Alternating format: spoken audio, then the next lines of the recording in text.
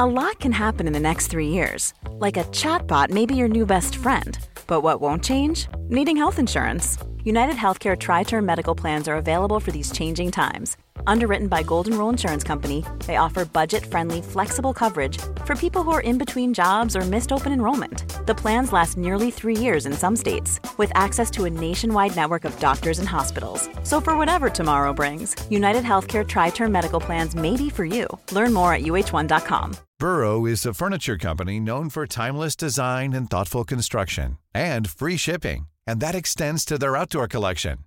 Their outdoor furniture is built to withstand the elements, featuring rust-proof stainless steel hardware, weather-ready teak, and quick-dry foam cushions. For Memorial Day, get 15% off your Burrow purchase at burrow.com/ACAST and up to 25% off outdoor. That's up to 25% off outdoor furniture at burrow.com/ACAST. Hiring for your small business? If you're not looking for professionals on LinkedIn, you're looking in the wrong place. That's like looking for your car keys in a fish tank. LinkedIn helps you hire professionals you can't find anywhere else, even those who aren't actively searching for a new job but might be open to the perfect role. In a given month, over 70% of LinkedIn users don't even visit other leading job sites. So start looking in the right place. With LinkedIn, you can hire professionals like a professional. Post your free job on linkedin.com/people today. So I'm a total COVID cliche. And when the interest rates dropped, I became a COVID refugee and bought a house in Vermont. And I think especially as ideas of rites of passage and family and like divorce rates soaring, people not having kids, blah, blah, blah. It felt like the first rite of passage into adulthood, which sounds weird, but I'm unmarried and I don't have a child. And then it also made me feel abundant and protective at the same time. Like I bought this with all this intention to have everybody there. And then all of a sudden I'm like, I don't want people messing up my house. It's very weird dichotomies of like generosity and building a home. And then all of a sudden realizing everything costs money, like wild amounts of money. And I think the other weird thing too is it makes you feel insecure and secure at the same time. Secure in that you always have this place, like no landlord's going to kick you out, and then insecure that at any given moment, you know, and this happened to me in April in Vermont, the heat and hot water went out and I had a date coming over and all of a sudden it snowed in Vermont in April. And so at the same time, I'm like, I always have this place and I don't have to worry about my neighbors. And then it was like also, I don't know, it's another level. It's like you have another pet or a child that has a personality and a temperament. So yeah, it makes me feel lots of weird things, but there's no better sleep than laying my head down in a home that I just purchased. I'm Casper ter Kuile. And I'm Vanessa Zoltan. And this is The Real Question.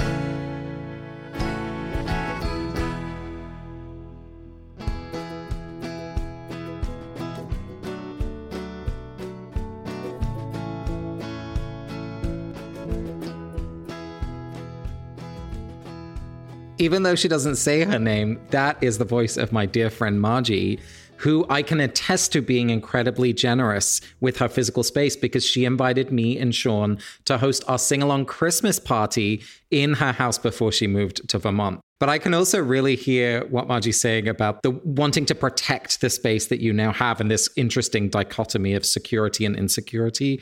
And I know there's a lot of questions wrapped up in home ownership.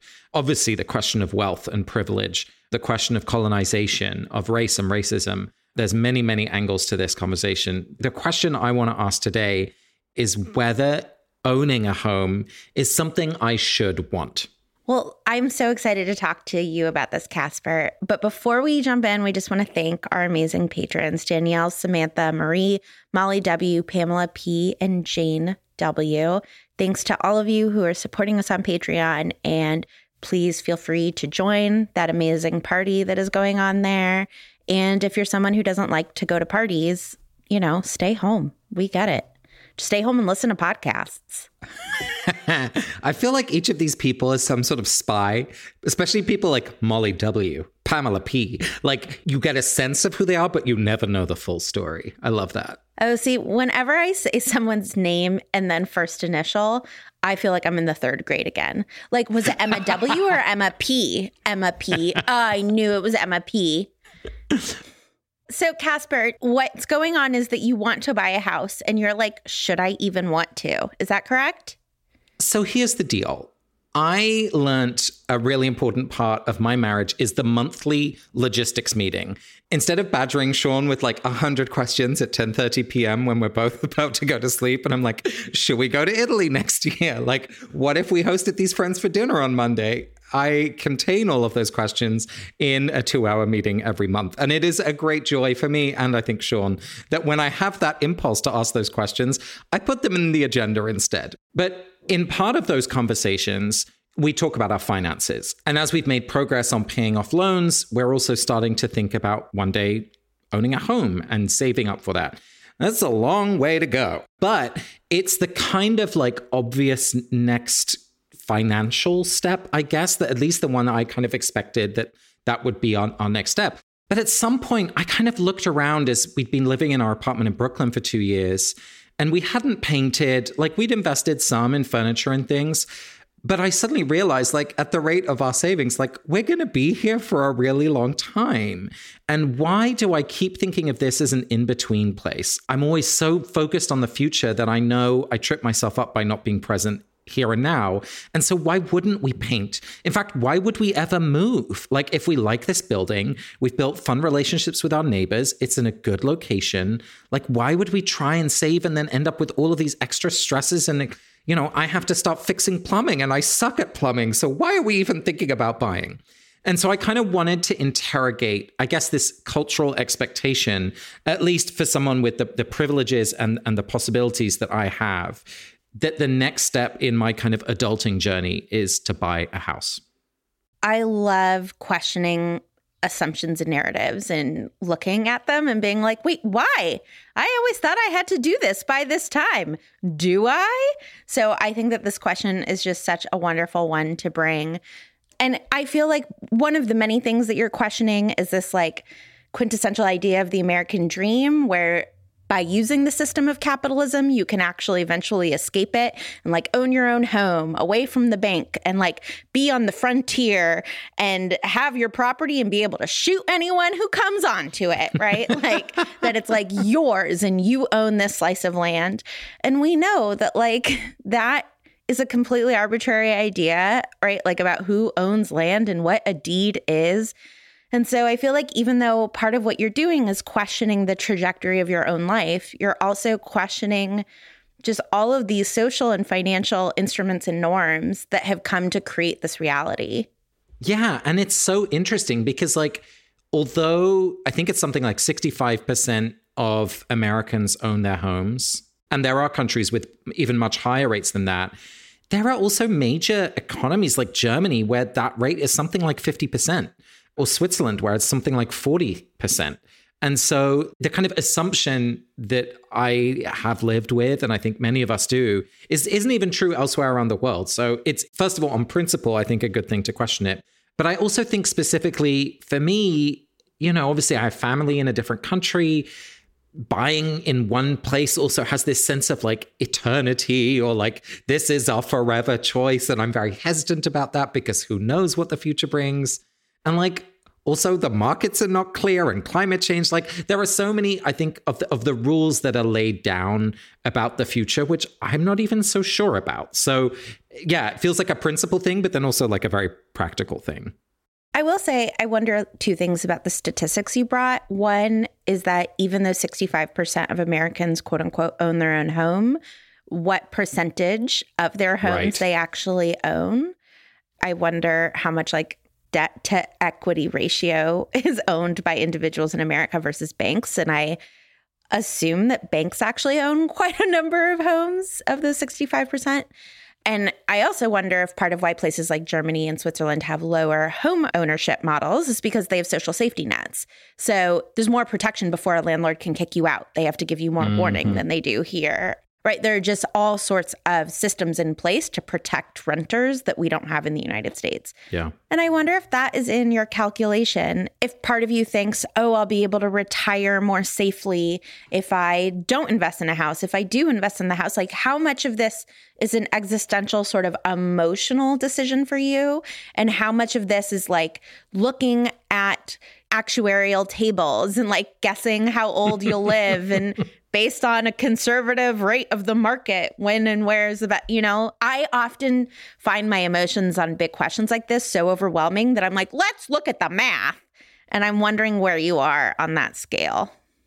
Oh, I'm fully in the emotional basket. Like, I haven't even looked at the numbers, in part because we've like not made a huge amount of progress on the savings. Like, it's such a new thing still, I think, in terms of our goals, because we both just had a ton of student debt, and that has been our priority kind of financially. So yeah, it's not even based on like a financial question. It's really an emotional one of like, what would I want? Is it a place that's forever? And of course, I'm not even asking the question of like what my husband wants, but I do think me figuring out what I want will help us know, right? It'll contribute to us figuring out what's the right thing for us as a couple. Well, and I think you brought this question to the right friend, because I can financially justify most emotional decisions. So we'll come to an emotional decision and then I'll be like, do you know what? That makes great financial sense, Casper. But honestly, this is what I'm learning about people who do work with money, like finance people. They often do exactly that. Like, They'll be like, what really matters is how you feel about it. I mean, to a limit, but like there are all sorts of ways to make figures match your feelings. So yes, That is what I learned in business school. Whenever you can, right, you should start with the decision of what do you want? Yeah. So a lot of that emotional desire comes from my own experience, right? Like I grew up in a house that my parents owned. And this is my first kind of object or text that I'm bringing, which is a photograph, which I think you're looking at, of the front door of the home that my parents owned as I grew up. And they bought the house when I was 5 until just a few years ago when my parents sold it.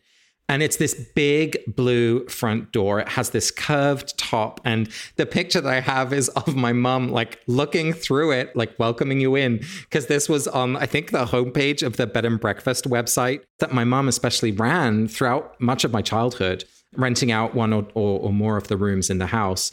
And like this blue front door signifies so much of what my family means to me. Like this color blue was also a color that was everywhere in the kitchen. It's the kind of like family color. It represents not just safety, but also like warmth and connection and vibrancy and joy and love and being part of something bigger than myself. And it was such a wonderful, I was so privileged to have a joyful childhood by and large. And it was this incredible launch pad out into the world. And to know that that big blue door was always there, right? That sense of home, of something to return to, has just always meant so much to me. And it was strange when it came time for my parents to sell this house, because it did feel like a chapter closing or like some sort of solid ground shifting. They have a wonderful new house, but it's not the same, right? It doesn't have that landing pad or that sense of origin that this blue door represented. And I think, I don't have any immediate plans to have children, but whether it's nieces and future nephews, whether it's friends, whether it's other members of the community in which we would live, I love this idea, just like Margie said, to like have this generous hosting capacity to welcome people in, for this to be a place of joy and comfort and safety for the people in my life. And so I want that. I mean, the obvious question to me is, aren't you that? Aren't you the big blue door? Since I've known you, you've lived in a lovely apartment in Cambridge and then a dorm room and now this apartment in Brooklyn. And I have felt equally welcome in all 3 places. And so, aren't you the big blue door?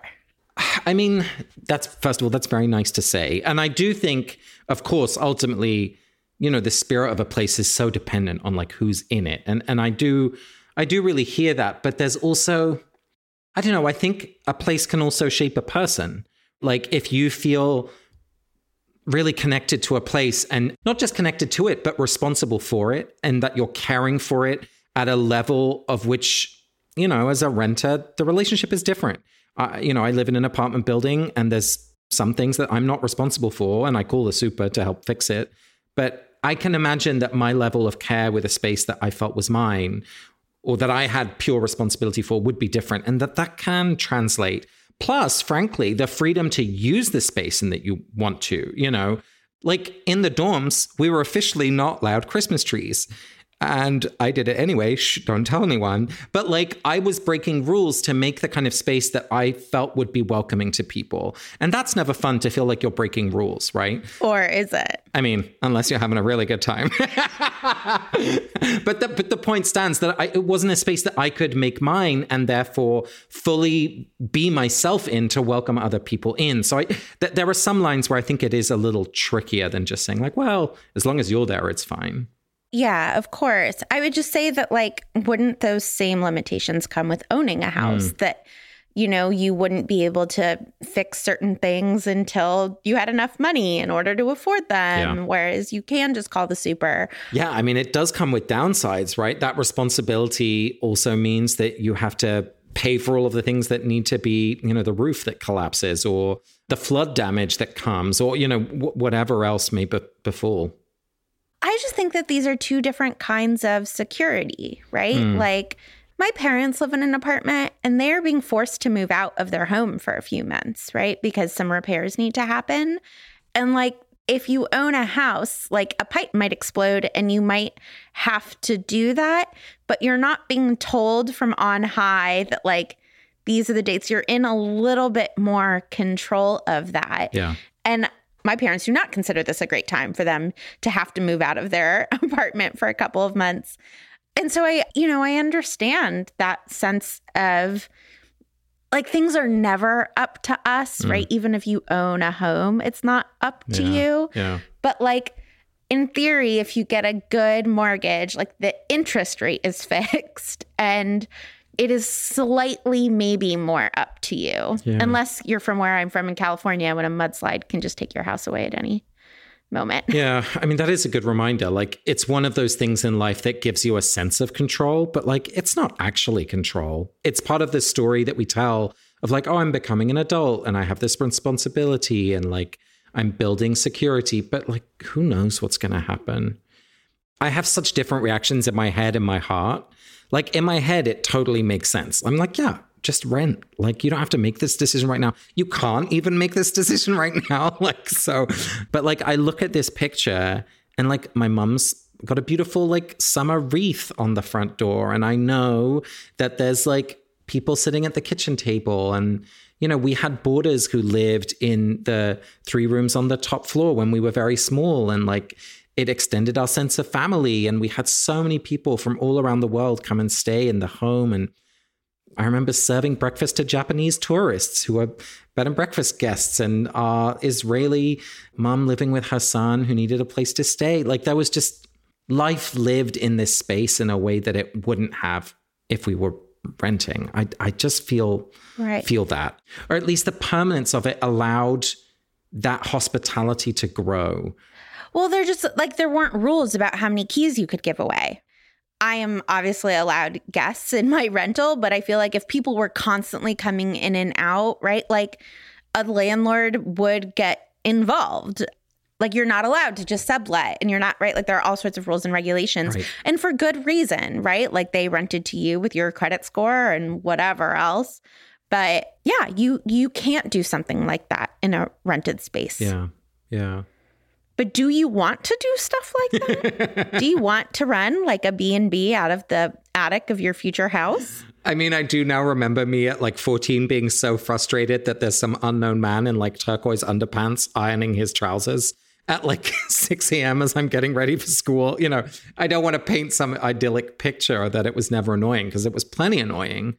But I do think the values that gave me, or that sense of hospitality, and I think it's a big part of my marriage as well, is like, that's something Sean and I love to do together, is host people. You know, whether it's just dinner or drinks at home to like bigger parties, it's something that we really feel like creatively engaged with. Like we love to bring people together and give an experience that kind of feels special in some way. So I'm seeing that maybe it's helpful for me to untangle a little bit this kind of concept of owning a home and the practice of hospitality, that they're different things. And of course, you can own a home that is not as sizable as my parents' was, with all of those extra rooms that people live in, right? Like that's frankly unlikely for me. So yeah, maybe there's even an extra category of like, yeah, home ownership in principle and like the particular home ownership that I grew up in. Like those things are not the same. And then this other thing that's separated is this commitment to hospitality and wanting to welcome people into whatever space we or I am living in. Yeah. So rather than making it about home ownership, how would you feel if you made a list of like how you envision your life in 10 years? And if it's like people being in and out all the time. Vanessa lives next to me in New York. Exactly, right? Like whatever it is, right? And then like have those conversations and like make decisions based on that. Like it's very important to me that we have a home where my mom can move in if she ever wants to. Yeah. And whenever Peter and I envision the future, that is always like tacked on to the end of the conversation. I'm like, and there has to be space for my mother. Just regardless of whatever we do, and I don't know what we'll do, like there has to be space for my mom. So I wonder if it's like there has to be space to host or whatever else. There has to be space to garden, whether it's a community garden or not. And if you're renting and the community garden shuts down, you guys start looking at moving. It's so funny you say that, because when we moved in here, we'd come from the dorms, so we had like zero furniture. And I would not let us buy a couch that was not a fold-out couch. I was like, we need a double bed. People need to be comfortable when they come and stay here. We had precisely like 4 months with that couch before COVID, so it's had maybe 3 or 4 guests. But like, I was so happy that before we even had all the like lighting in our space, we had guests staying on that couch. And it was such, you're helping me see that like that was a principal commitment. It wasn't, oh, it would be practical, right? Because the couch is not that pretty. But like, I needed it to be a fold-out couch, and like I would not budge on that. And now I get why, because I absolutely share that sense of like, no, people need to be able to sleep in our 1-bedroom space. Yeah, so I wonder if you only rent places that lets you paint your front door, right? Like, or if you have, you know, a like Monica and Rachel frame in that blue shade that you like hang on the outside of your door, right? Like, oh, I love that. I mean, in Judaism, there's like a really helpful tool for this of the mezuzah, right? Like when I moved in, we have storm doors, and so you can't like nail a mezuzah in. And so like Peter went and like handmade me this piece of wood that we could like double-sided tape on. And then the first time my father came to visit, I had him say the prayers and like hang up my mezuzah, right? And like that makes a house a home to me is when I have my mezuzah up. And so I wonder if you can like, I don't know, you're Jewish, just start putting up a mezuzah and make it that color. I do love thinking about that color. And it was even interesting, like, as my parents moved into this new place, they purposefully chose a different color because they were like, we're going to go red, you know, we're going to go something very different because this is a different home and it's a different stage in life. But like, I want to hold on to that blue. I'm like, no, I'm taking that with me. Yeah. And I mean, we did just, you know, we just signed another 2-year lease and we decided we're going to paint the whole thing, even though we'll then be responsible for painting it all back if we ever leave, which I'm sure we will at some point. And it's a huge amount of effort and some expense, but it totally has changed even how I'm thinking about the space or like how much I allow myself to feel at home. So that feels like at least an easy small win within the bigger conversation. Yeah. Yeah. Well, Casper, I feel like we have figured out that there are probably some ways to get that blue door, regardless of renting or owning. So let's now look at your second text.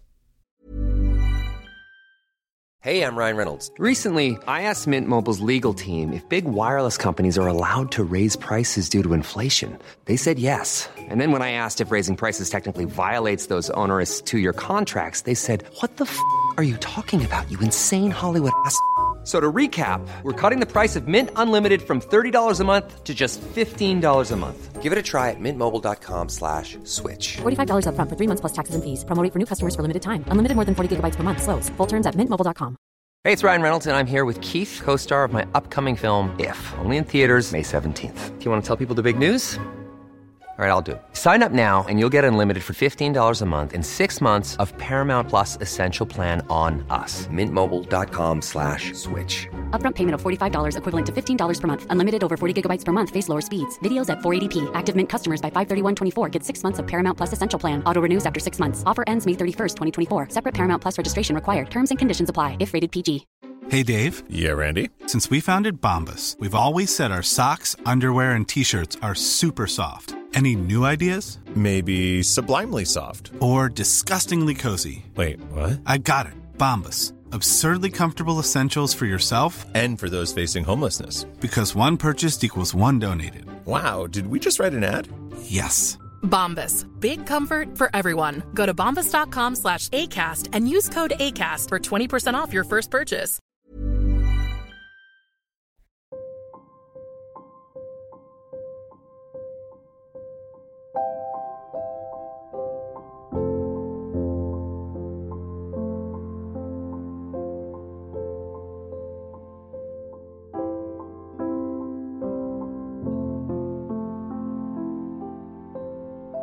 So, Vanessa, for my second text, I'm bringing one of my favorite writers, Walter Brueggemann, who is a Christian scholar of the Hebrew Bible. And he really is most known for his work on the prophets. I love his writing on Jeremiah, for example. And this particular quote that I've chosen is from a book called The Prophetic Imagination, where he has this wonderfully insightful way of reading like biblical texts, which I've never honestly been that connected to. They haven't felt like mine. But he makes them come alive and with relevance and like power and persuasiveness that it's just like, it's exciting to read whatever he's writing. And what he's doing in his kind of analysis of the prophets is looking at patterns of how society changes. So he looks, for example, at that when you have cultural change, the first thing you need is grief at the things that are wrong. Someone has to point out what they are, and we have to collectively grieve it. Then the next stage, once we have grieved, then there is space to imagine something different. And only once we've imagined something different can we start to implement it or to build it. So he has kind of this narrative that he establishes by looking at the prophets. And he keeps pointing out this distinction that the prophets point to between a human royalty, right? So like kings and queens who, have dominion over people, and a kind of godly equality or a justice and an even and equal distribution of power. And so this is the quote, after a lot of talking, that I want to bring as my second text. So he writes, "The very kings who could not cope with the thought that an end might come could also not imagine a new beginning." So he's describing this kind of royal, like this human impulse, and especially a royal impulse of control and of keeping things as they are. And by doing that, they actually don't allow something new to come to life, even if it could be better or more beautiful or more fair. And it really struck me as I was thinking about this question of home ownership, because in some way, what I want with that vision of ownership and of having a home is forever. Right? It's like, and then that is done, right? Like, don't have to think about that again. Now I just get to worry about, I don't know, some other like financial goal or some other life goal to become truly adult. And Brueggemann is saying like, duh, no. Like the very impulse to want to control, to want to own, to want to limit possibilities gets in the way of something more full of life coming into birth. Except that I really think that you're attaching home ownership to this not being able to imagine an end might come, right? Like you can absolutely look at your home as a constant new beginning, whatever it is. You plant tulips every fall, and in the spring when they pop up, right, like that's a new beginning. Or you repaint the guest space every couple of years, or you you know, you're so good at rituals. You like host a maypole festival in your backyard every year and like have a new group of friends like bless the house. Like, I just don't think that owning a house means an ending. It's so interesting to me that you are making that connection because you are Mr. Power of Ritual, brilliant book by Casper ter Kuile. Like, just create rituals so it always feels new. I mean, yes, I see the possibility of that. But I also think that human nature is incredibly... We get used to things and it becomes harder and harder to imagine something being different. And I think I know myself well enough that when I get used to something, letting it go is so much harder than not having had it in the first place. You know what I mean? So it's like a luxury that once you have it, it's not a luxury anymore, it's standard. Honestly, like this is me having traveled a lot for my work. I could never go without the Delta Sky Lounge. I hate myself for saying that out loud, but it's true because it changes your quality of travel experience so much that like not having the like free cup of tea and a quiet place to sit, like the times when I haven't flown with that particular airline, who I won't mention again, it's very, very, very different. And so I think I know myself enough that I'm a bit of a spoilt brat. And like once I get used to this thing, like I do worry that I will not be able to imagine something different or that I'll be so afraid of it that I won't even make space for its possibility because I'll become clutchy and grabby and like I'm resistant. So 2 things. One, I happen to know that you are okay without that lounge because if it's cheaper for the company for you to fly on another airline, you do, right? Like you actually are less of a brat. You enjoy being spoiled. Literally, who doesn't? Liars. Liars don't. But like, you're not a brat. You don't throw a tantrum when you don't get to be spoiled. And the other thing that I'll say is like, you're going to get attached to this apartment. It is entirely possible that you make this apartment a place where you can comfortably live for the next 15 years. And you could stop being able to imagine a new beginning. And like any good landlord is going to tell you, once you have a good tenant who's been in there forever, you don't get rid of them. And so people end up living in the same rental for 50 years, like lucky people. And so you could do this, you know, be a king who couldn't cope with the thought that an end might come and a rental or a house. Yeah. And so again, I think it's about making this like list of principles and then figuring out which of the principles you want to live toward or which of these situations is going to most easily allow you to live up to your principles. Yeah, I'm really struck that it's like in some ways part of the human experience. Once there is safety and you know, the structures of life that make things easier, which I'm so lucky to have, that actually that kind of consciousness, that kingly consciousness that Brueggemann describes is going to settle in whether I am renting or whether I am owning. Like, I feel like I need a lighthouse in my life that's just like scanning the horizon for like kingly, you know, just like not allowing for new life to come through because I'm so set on things staying the same. I think about this all the time with relationships. We've talked about this of like, the more people I love, the more people I'm going to grieve. Anything that you feel good about can and will change. I watched Eat, Pray, Love last night, and I'm totally fine with watching it rather than reading it, so please don't come for me. The book doesn't have Javier Bardem. I mean, and that's all you need to know. Although that cute Australian guy who gets very naked at the end, I was like, I know you've dated men like this all through your life, but don't you want to just also date this one? Because he's very, very cute. But anyway, like she talks about this sense of like, yeah, you love and it will end, right? Like you have to accept that the thing you love will die, that the person you love, like, or the love that you have with a person will end in one way or another. And I guess it's just painful to accept that my kingly consciousness, as Brueggemann would call it, is wrong. Like it's just factually incorrect. So Casper, can I offer one other theory of what I think a home or ownership or whatever would mean to you? Yeah. You are such a relational person. Like you are the person I know who like you would be on the cover of Extrovert magazine. Like, you love alone time and need your rest, but right, like being around people just like fills you up. Yeah. And so you talked about this lighthouse of things to make sure that you don't become a king who, you know, can't cope with the thought of change.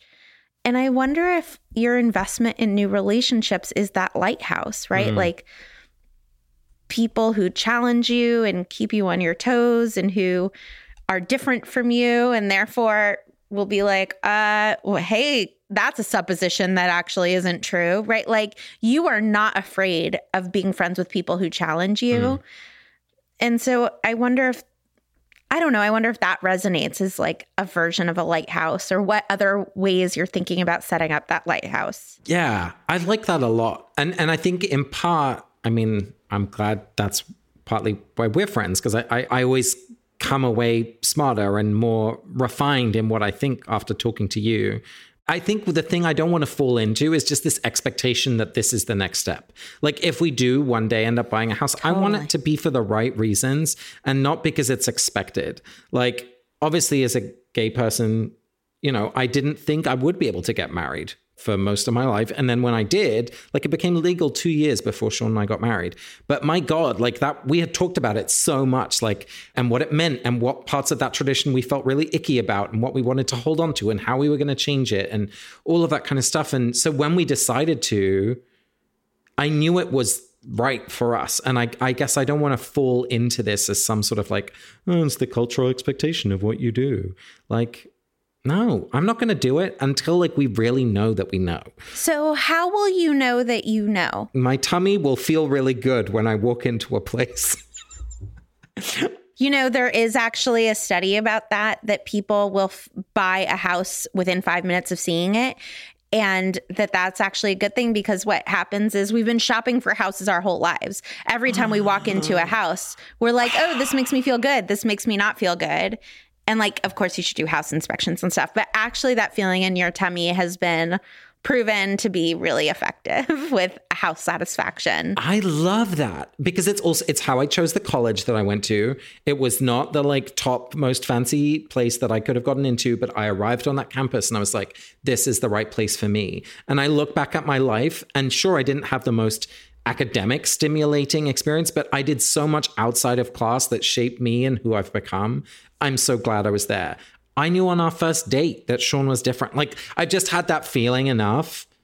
And I've even like, the apartment that we're in now, I didn't even see it when Sean was like, we're renting it. I trusted his tummy feeling, because I was like, if he feels good, I know I'm going to feel good. So that makes me feel very validated. And watch out, houses, because if I get that feeling, I'm coming for you. I'm coming for you. Please, no one with cash offers get in the way first. I also just wonder if at one of your business meetings with Sean, you guys can talk about, I don't know, some sort of like lever that gets pulled when you make that decision of like, let's say that you're trying to save for a $100,000 down payment. You're also saving to make sure that 10% of that down payment gets donated the second you make an offer, so that there's some hoop you have to jump through. Or like, before you buy a house, you have to sell everything and go to Rome for 6 months. I mean, like, whatever it is, right? Like, I also wonder if you can work into that some other value. That's something that resonates so much, and it's something I want to get better at. I feel we've made a good start.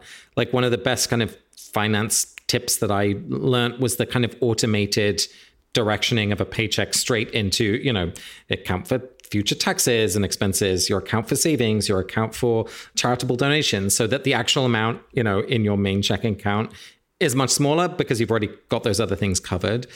And I want to live the full reality of both my values and this question now. You know, yes, we'll be able to put something away for savings, but also, like, I do want to go live in Rome at some point for a month or two. And I want to make sure that we're supporting local organizations that, you know, that I feel like I'm a good neighbor, as well as other charitable causes. Like, I want to build all of that a little bit more smartly into our into our finances. And I know this wasn't a financial conversation, but that feels like a values commitment that gets expressed in finances rather than like looking at interest rates and things like that, which are more about, smart numbers. Yeah.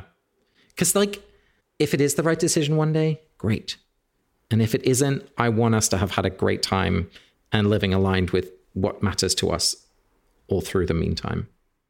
So we've talked about these like rituals and principles, and I'm wondering if there's something at the top of your list that you want to do soon that will make this feel different. Yeah, it's actually helping me understand why I'm so passionate about the dining table that we have, which is also my workplace, because it's a really big table and it's probably too big for the space that it's in. But it means that it can fit 8 people comfortably around that table for dinner. And it's the same thing with the couch. Like, I want people to be able to be in our space. It's not just for me and my husband. It's for a wider community of people we love. And that's what I believe a house is for. And so those things are at the very top of my list. And then under that comes the piano, so that there's always music. And under that comes, some nice greenery space that I don't have to deal with unless Sean is traveling. I hear how important the greenery is to you. I would like to reflect that back to you. So I want to thank not just the old front door of the house I grew up in, but also my mom, who's like opening it, because she was the life and soul of that house, and Walter Brueggemann for, inspiring this conversation today. And I would like to thank Katie Pfeiffer from Boston, Massachusetts, who had something very wise to say to you right now, Casper. Ooh. Katie says, whether you believe you can or not, you're right. Ooh, thank you, Katie. And I would love to solicit voicemails right now. We talked about how to break up with friends who are like objectively awful. And my next question is like, what do we do with friends who are just like not feeling it these days? Yes. And so I would love if people sent in voicemails with their thoughts about that. I know I have been on the receiving end of that, of like being politely, slightly ghosted. Or when you have pulled away and it has felt really effective in your life. So please send in your voicemail at realquestion@notsorryproductions.com. You've been listening to The Real Question. We can only make this show thanks to your support, so please support us on Patreon at patreon.com/realquestionpod. It helps you feel part of the community in a whole new way, I promise. If you love the show, please tell your friends. Share the recent episode on your social. You can follow us on Instagram and Facebook at Real Question Pod and on Twitter at The Real Q Pod. We are a Not Sorry production. Our executive producer is Ariana Nedelman. Our music is by Nick Boll, and we are distributed by Acast. We'd like to thank Margie for our voicemail this week, Julia Argy, Nikki Zoltan, Molly Baxter, Stephanie Paulsell, and all of our patrons. Thank you all so much, and we'll talk to you next week. Bye. Bye-bye.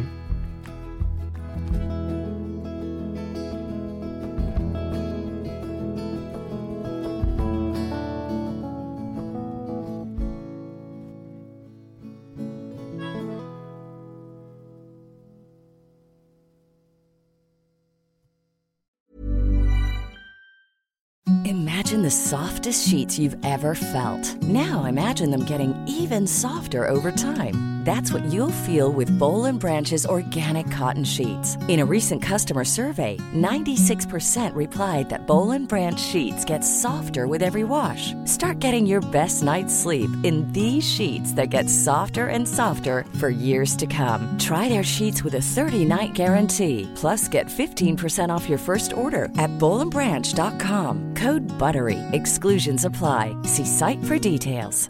Even when we're on a budget, we still deserve nice things. Quince is a place to scoop up stunning high-end goods for 50 to 80% less than similar brands. They have buttery soft cashmere sweaters starting at $50, luxurious Italian leather bags, and so much more. Plus, Quince only works with factories that use safe, ethical, and responsible manufacturing. Get the high-end goods you'll love without the high price tag with Quince.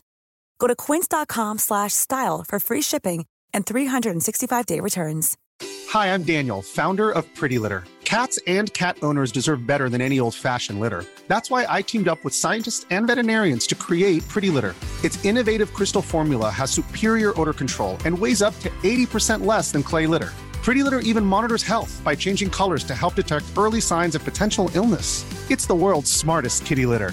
Go to prettylitter.com and use code ACAST for 20% off your first order and a free cat toy. Terms and conditions apply. See site for details.